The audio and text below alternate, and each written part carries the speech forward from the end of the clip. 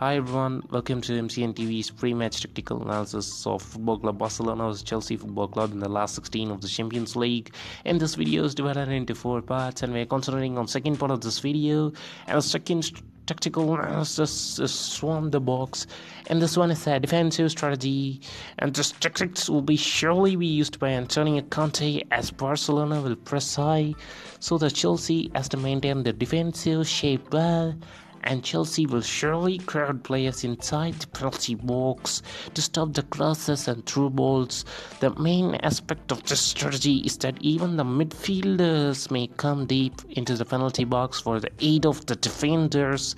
Fabregas and Kante may drop deep to add defensive cover for Azpilicueta, Cahill and Christensen, but the disadvantage of this tactics is that players like Messi and Rakitic can shoot from distance as the players are crowded inside the penalty box, and the strategy is used for counter-attacking by Chelsea.